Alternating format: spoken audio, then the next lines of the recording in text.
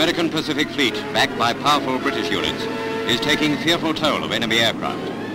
Japan's answer is the use of a new weapon, Kamikaze, suicide pilots who dive squarely into Allied ships to sink them.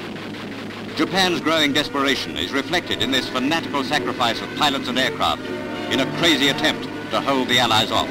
The Japanese, long trained to blind obedience and worship of the Emperor, teach their children that ceremonial suicide is one of the greatest acts of which man is capable. Kamikaze pilots are men trained for death. Nearly all the suicide pilots are between 16 and 20 years old. Celebrations are held to honor them when their training is finished. Prayers are said, and they need them, for they're already as good as dead. The prettiest geisha girls entertain them. Their pictures appear in Japanese newspapers as national heroes. Garbed in ceremonial robes, their heads are shaved except for a small patch of hair. During their last few days of life, they walk solemnly through the streets. They're ready for their mission of death. This is their big day. To cries of Banzai, they prepare for their last flight, which may destroy an Allied ship. Alright, ladies and gentlemen, as you can tell from that newsreel out of which I had to edit the racial slurs, we are talking about Kamikaze by Beatrice Garland today. I am your host, Catherine, STR8 Talk English, on Twitter, straighttalkingenglish.com. If you are enjoying this episode, I'm really pleased. Well, if you do, have a look on Amazon for the full context series. We've got AQA Poetry, Power and Conflict, which is going to be remarkably similar to this episode because I'm using it as a little bit of a teaser, a tasty teaser for my book. Check on YouTube, Straight Talking English. You can see my face, you can see me talking about poems and all matter of business. If you like what I'm doing, Patreon/Straight Talking English. You can donate for as little as £1 a month. Top tier subscribers get to commission me to do an episode and an essay on pretty much any literary topic you like, which you've got to admit, that's a pretty good deal. I do even occasionally sometimes know what I'm talking about. Bit of a warning on this one, as you can kind of guess. Because we are talking about Kamikaze, there is going to be a lot of mentions of suicidal ideation, anything involving the ending of one's life for what one perceives as a higher cause. If that is something that is going to ruin your day, please switch off now. We'll be back next week. It's totally chill. If you are still with me, cool. We're going to talk about Kamikaze. So, narrative of our poem is pretty straightforward. Bro is pilot, he's up there. For some reason, he turns back, he goes home. He wonders what is the better way to die after he is shunned by his community. The problem is, I've been rewatching The American Office. This is day 70 of my lockdown. And there's an episode where Dwight decides to shun Andy and starts every sentence with shunned. And it's not like that at all, though unfortunately the little devil on my shoulder is what I've put in here. He has a really terrible life. For some reason he decides to turn back rather than completing suicide in order to destroy an American aircraft. The narrator, I think we're assuming, is the guy's daughter, and she's telling the story to a younger person. I like the idea of mum telling the little kids this story about their family shame. In actual conversations with the poet, which I haven't had, I would love to. If you're listening, give me a call. I'm at home, I'm bored. Actual proper teachers have got in contact with her, and she has said that one of the main messages of this poem is about trauma and collective trauma. How we as a society process trauma. You can argue that in some ways, in some communities, we have not all fully processed the trauma of the Holocaust.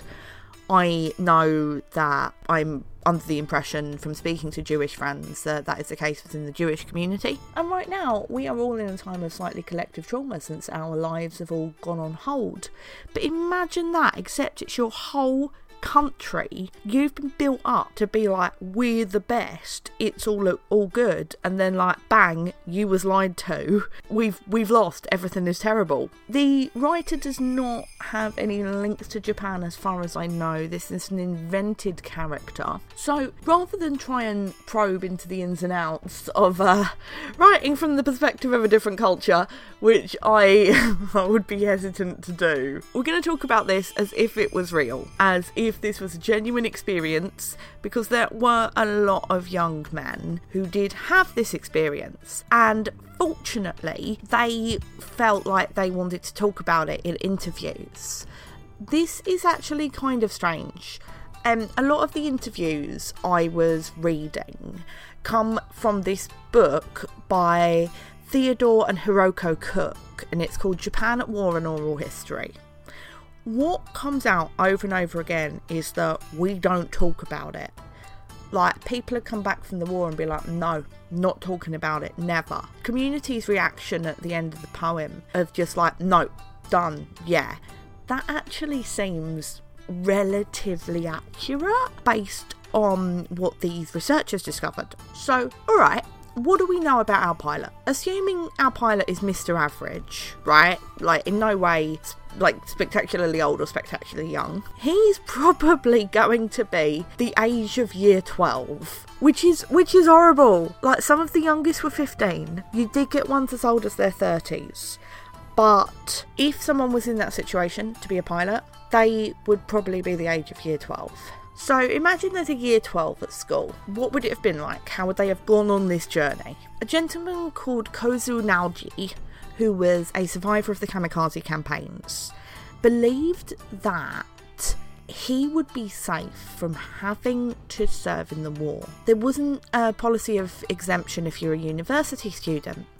So this guy was in year 8, and he thought he would have been fine. He said at the time of Pearl Harbor, which was the Japanese bombing of the US military base, Pearl Harbor, that terrible, terrible movie with Ben Affleck in it, oh god, and it led to the US declaring war on Japan. Kozu Naoji said, I was only nearing the end of my second year at high school. The war was being fought by adults. Students were still deferred from the draft. If everything had gone normally, I wouldn't have graduated from university until March 46. I was sure I was absolutely safe, and I acted that way.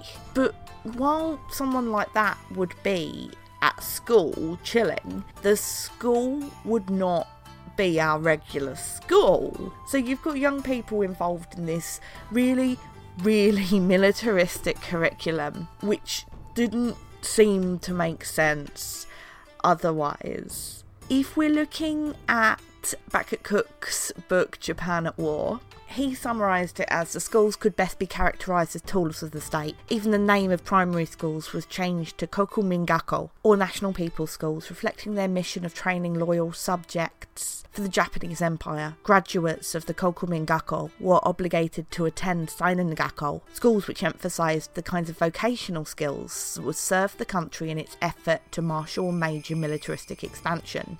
So stuff like metalworking, because we're going to need factories, carpentry, because we're going to be building, stuff like that. Even textbooks used during this wartime period to reinforce the ultra-nationalistic objectives of the state. One set of texts, called the Kokutai no Honki, Cardinal Principles of the National Entity, served the government's purpose to control people's thinking and their access to a full range of historical information. All of these people are growing up full of propaganda at their schools. We're more familiar with the Nazi scenarios of, you know, like you join the League of German Maidens and you all go to Hitler Youth Camp or whatever. Think really similar. But we also have this worship of the emperor, and I'm saying not worship as a metaphorical thing. I'm saying legally at that point the emperor was considered to be a god.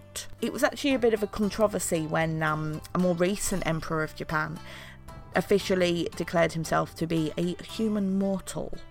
To a certain extent, this is kind of an invented tradition because 19th century, the monarchy comes back. They're trying to push that there's something special to keep a hold on their powers.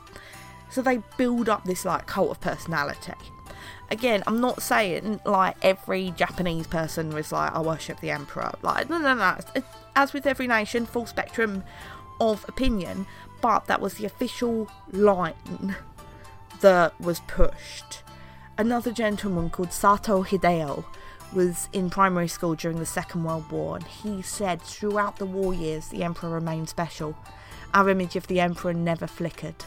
I was repelled by the army which I saw with my own eyes, but I never extended those thoughts to the great Field Marshal Emperor who existed in the inner recesses of that army. Whenever I saw a picture of the Emperor riding his white horse, I gushed. How wonderful! We weren't even allowed to step on a newspaper that bore the Emperor's image. We couldn't wrap our lunch in such a paper because juice might leak on the Emperor's face.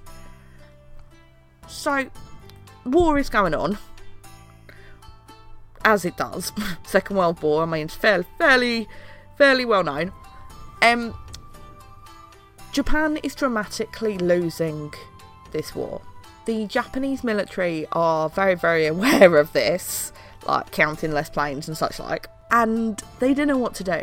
It's a small place, like, you can't just magically get more resources and magically get more people, and yeah, they are conquering other areas, notably Singapore and northern China, but it's not like the Brits or the Americans where we have these greater resources either from empire or the size of the country to call on. Summer 1944, the commanders are thinking of a new strategy, and okay, logistically the strategy makes sense.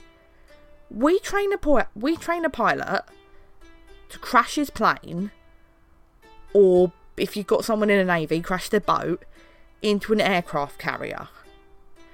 That one pilot is one dude. It costs, in terms of resources, one guy, one plane, and in theory, you could destroy an entire battleship. So, ignoring like the human cost or morality or anything, from logistics and resources, strategy, yeah, solid, alright. Kamikaze campaigns weren't actually that successful. They had a hit rate, I'll put that in quote marks in my books, that's like, oh god, that sounds awful, of less than 20%. October 1944, through to the end of the war, Japan flew 2,500 kamikaze missions, and they only sank about 45 vessels.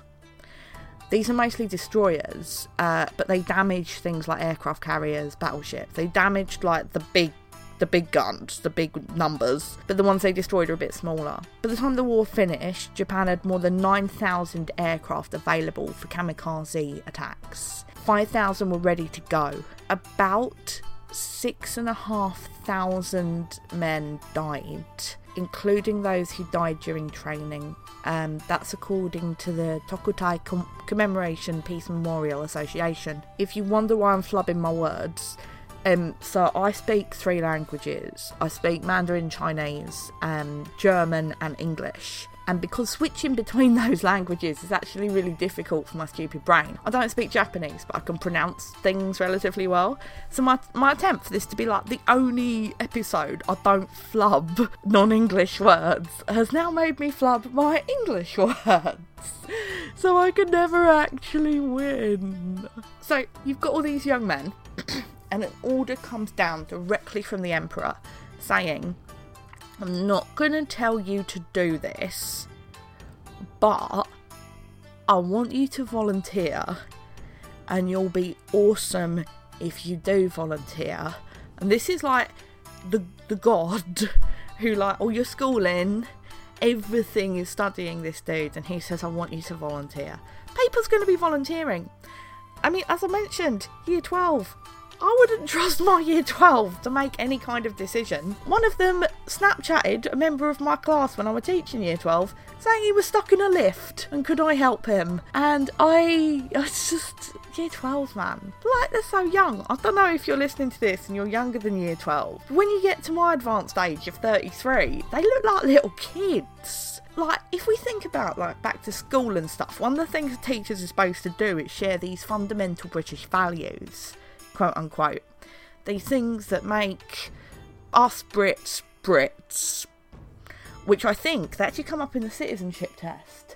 Support your family, prevent extremism, respect the rule of law, tolerance, and I can't remember, there might be a fifth one, I can't remember. But the set of, like, fundamental Japanese values of 1945 would be summarised as the Bushido Code. This is not like an actual code that you sign up to, like a highway code. It's like a set of values which are promoted by the ruling class as being good. It comes from this mythologising of the samurai. Back in the day, there was a Japanese warrior class called the samurai. We know, we've seen the armour. And because we've got this restoration of the monarchy, they're keen to bring back all this traditional stuff. One of it is the Bushido. Lots of people on the internet are like re-promoting this. Generally, the kind of guys who have neck beards and collect katanas are promoting this on the internet. But a nice like summary, we can think of it this way: the first duty of a samurai was to his lord. Japan had a feudal system in which a lord expected obedience from his vassals, who in turn received economic and military protection from the lord. If a lord couldn't count on absolute loyalty from his vassals, the entire system would have collapsed. This sense of loyalty and honour was often carried to extremes by the Japanese, who would fight to the death in a hopeless battle to protect their master's castle, or commit suicide if they felt they had disgraced their lord.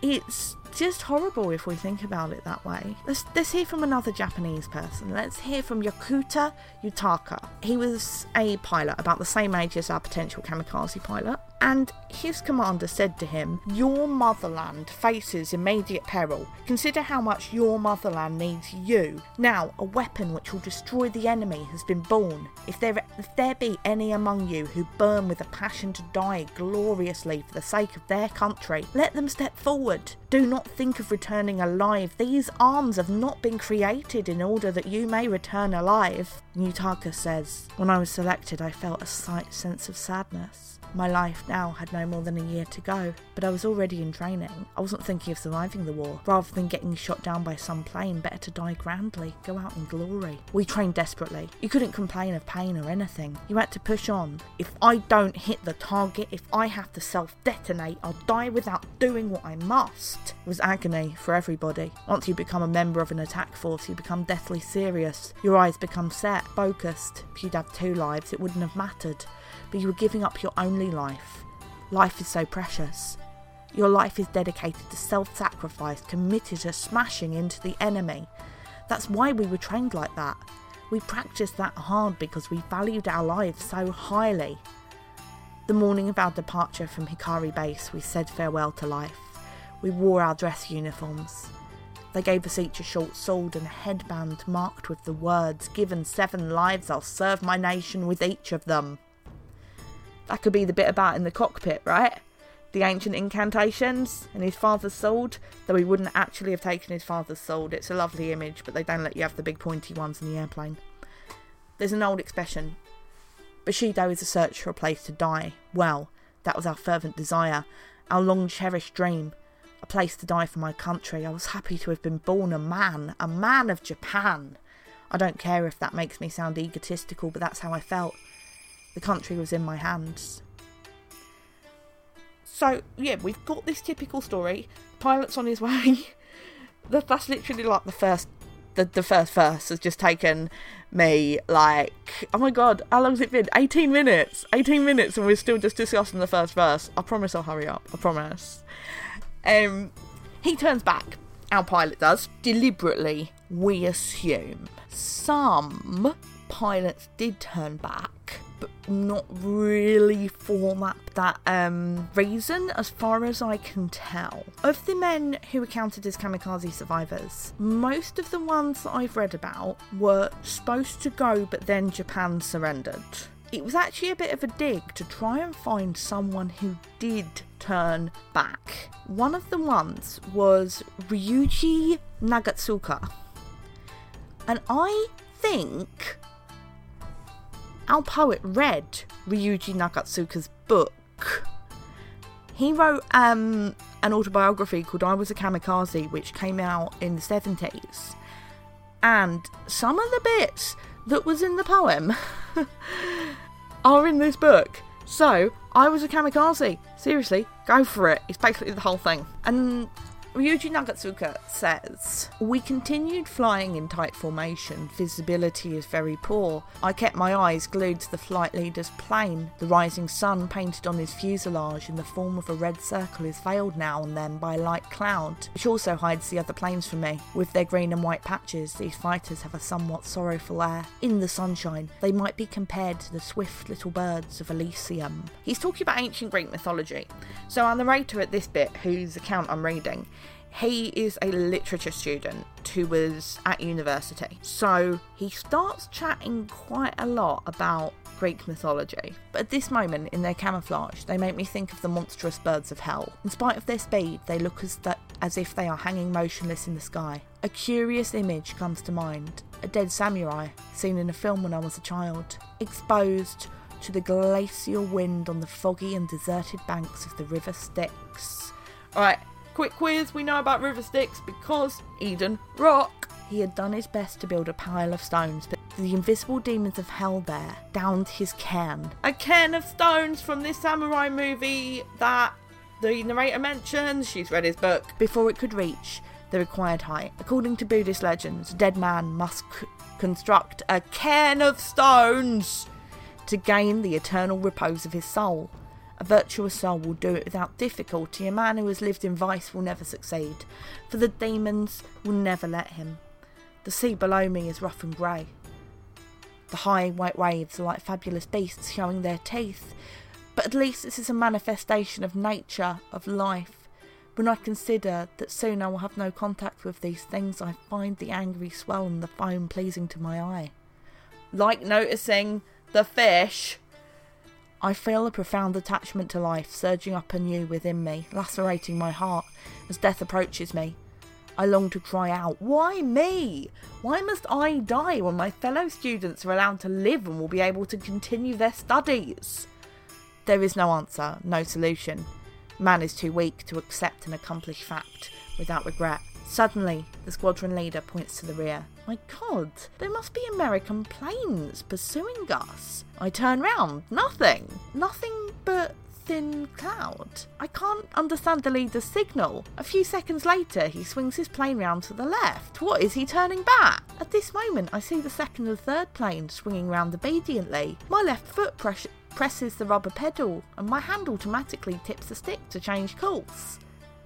If we carry on flying through this cotton wool, it will only mean throwing our lives away for nothing. Our flight leader must have reasoned it all out. I choke back my tears. No doubt my comrades are in the same state. When he gets back, his commander goes, "Why did you turn back? Don't you realise what punishments and humiliations are waiting for you at the base? The ground crews, even the schoolboys, will look at you coldly." Like... To be fair, I would say the end of this book, the end of the guy's autobiography was genuinely very, very upsetting. So he actually manages to go home, except he's in Hiroshima when the A-bomb drops, and it just gets worse. But he did turn back. He didn't do it like as a moral thing, it was a pragmatic thing, and he followed his leader. Another guy, Tatsuzo Nishimura, came back home. He avoided death because of the war ending, and he was not shunned by his family. There was no like, my mother never spoke again in his presence. What awaited Nishimura were the faces of his parents, older brother and younger sister. He felt neither regret nor happiness, but rather thought, if only we'd have been able to fight, maybe we'd have won. And his family were happy to have him returned safe. He ended up becoming a carpenter. He married and had 2 children. And he said if we had a chance to complete our mission, this day would have never come. He's happy. His greatest joy, he said in this interview, is watching over his 4 grandchildren and 5 great-grandchildren. It's not this compulsory, like, this is what would have happened. This is one of the dangers I feel about teaching this poem, is it tends to fall into, like, these grand sweeping statements, like, this is what Japanese people do. And, like, I would say the only thing that Japanese people would all do is probably show their Japanese passport at the border. I can't really think of much else. I just want to make it clear, like, each of these stories is individual. Garland is presenting one that that links into this collective trauma, the sadness, the guilt, isn't necessarily entirely representative. The cairn thing comes from this autobiography and this samurai legend.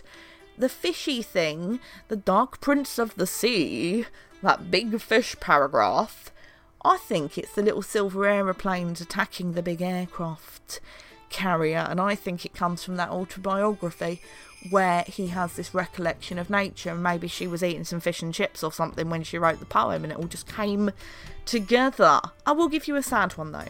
I will give you someone who felt guilt, the closest I could get to a real life someone feeling that shame and guilt. This gentleman at the time of his war service was 22. His name is Fujio Hayashi. He was one of the administrators. He was responsible for allocating who would be involved in a particular scheme. It's a little bit different to Kamikaze. It was called OCAR. You put a pilot on a glider, give him a bomb, push him forward. He felt duped. He thought his job was a joke. Now, as a very elderly man, he says he's tormented with guilt for having sent dozens of young men to the deaths with my pencil, as he put it, referring to how he had written their names for OCAR assignments each day. To squelch any suspicion of favouritism, he sent his favourite pilots first.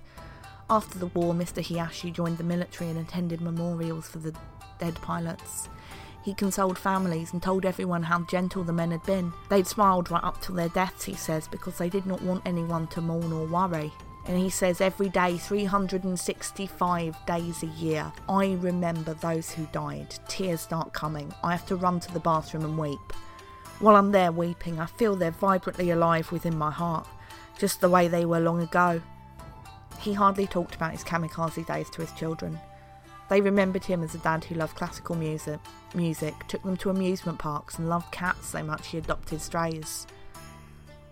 I think of the many men I killed with my pencil, and I apologise for having killed them in vain. He often said he wanted his ashes to be scattered into the sea near the southern islands of Okinawa, where his men had died. Until then, he said, his war would never be over. This is the end. The ambiguity at the end of the poem, which had been the better way to die. The interpretation a lot of people get is that the guy decides independently to complete suicide even though after he's come home. I don't think he does. I think he carries on living, but in the same sort of way as the last gentleman I mentioned, Mr. Hayashi. It's a weird one. I haven't even talked about the word kamikaze. It means divine wind. It's a reference to when a storm stopped invaders. And that's where it comes from. It's also one where the word, like poppies, conveys its own emotional baggage. So without even reading the poem, we get our own ideas just from the title. And there you go. Thank you for coming to my TED Talk about why Kamikaze is what it is. Character's kind of typical. She's not Japanese. It's all about collective trauma. Lots of people are sad. It all comes from this dude's autobiography. Read it. It's really sad. Yeah. Lots of things about that particular society were kind of messed up during the war, as were most people's. In summary, war is bad. Thank you very much for listening. STR8 Talk English on Twitter, straighttalkingenglish.com, YouTube /Straight Talking English if you want to see some videos also based on these poems. Patreon /Straight Talking English. If little as £1 a month, you can support what I do. Top tier subscribers, you can commission me to do something. Hopefully write a literature essay and not a little tap dance. Amazon, the full context. If you've enjoyed this episode, you may well enjoy the entire book. It's like this, but it's a book. And I will see you next week for more poetry. Have a lovely, lovely week.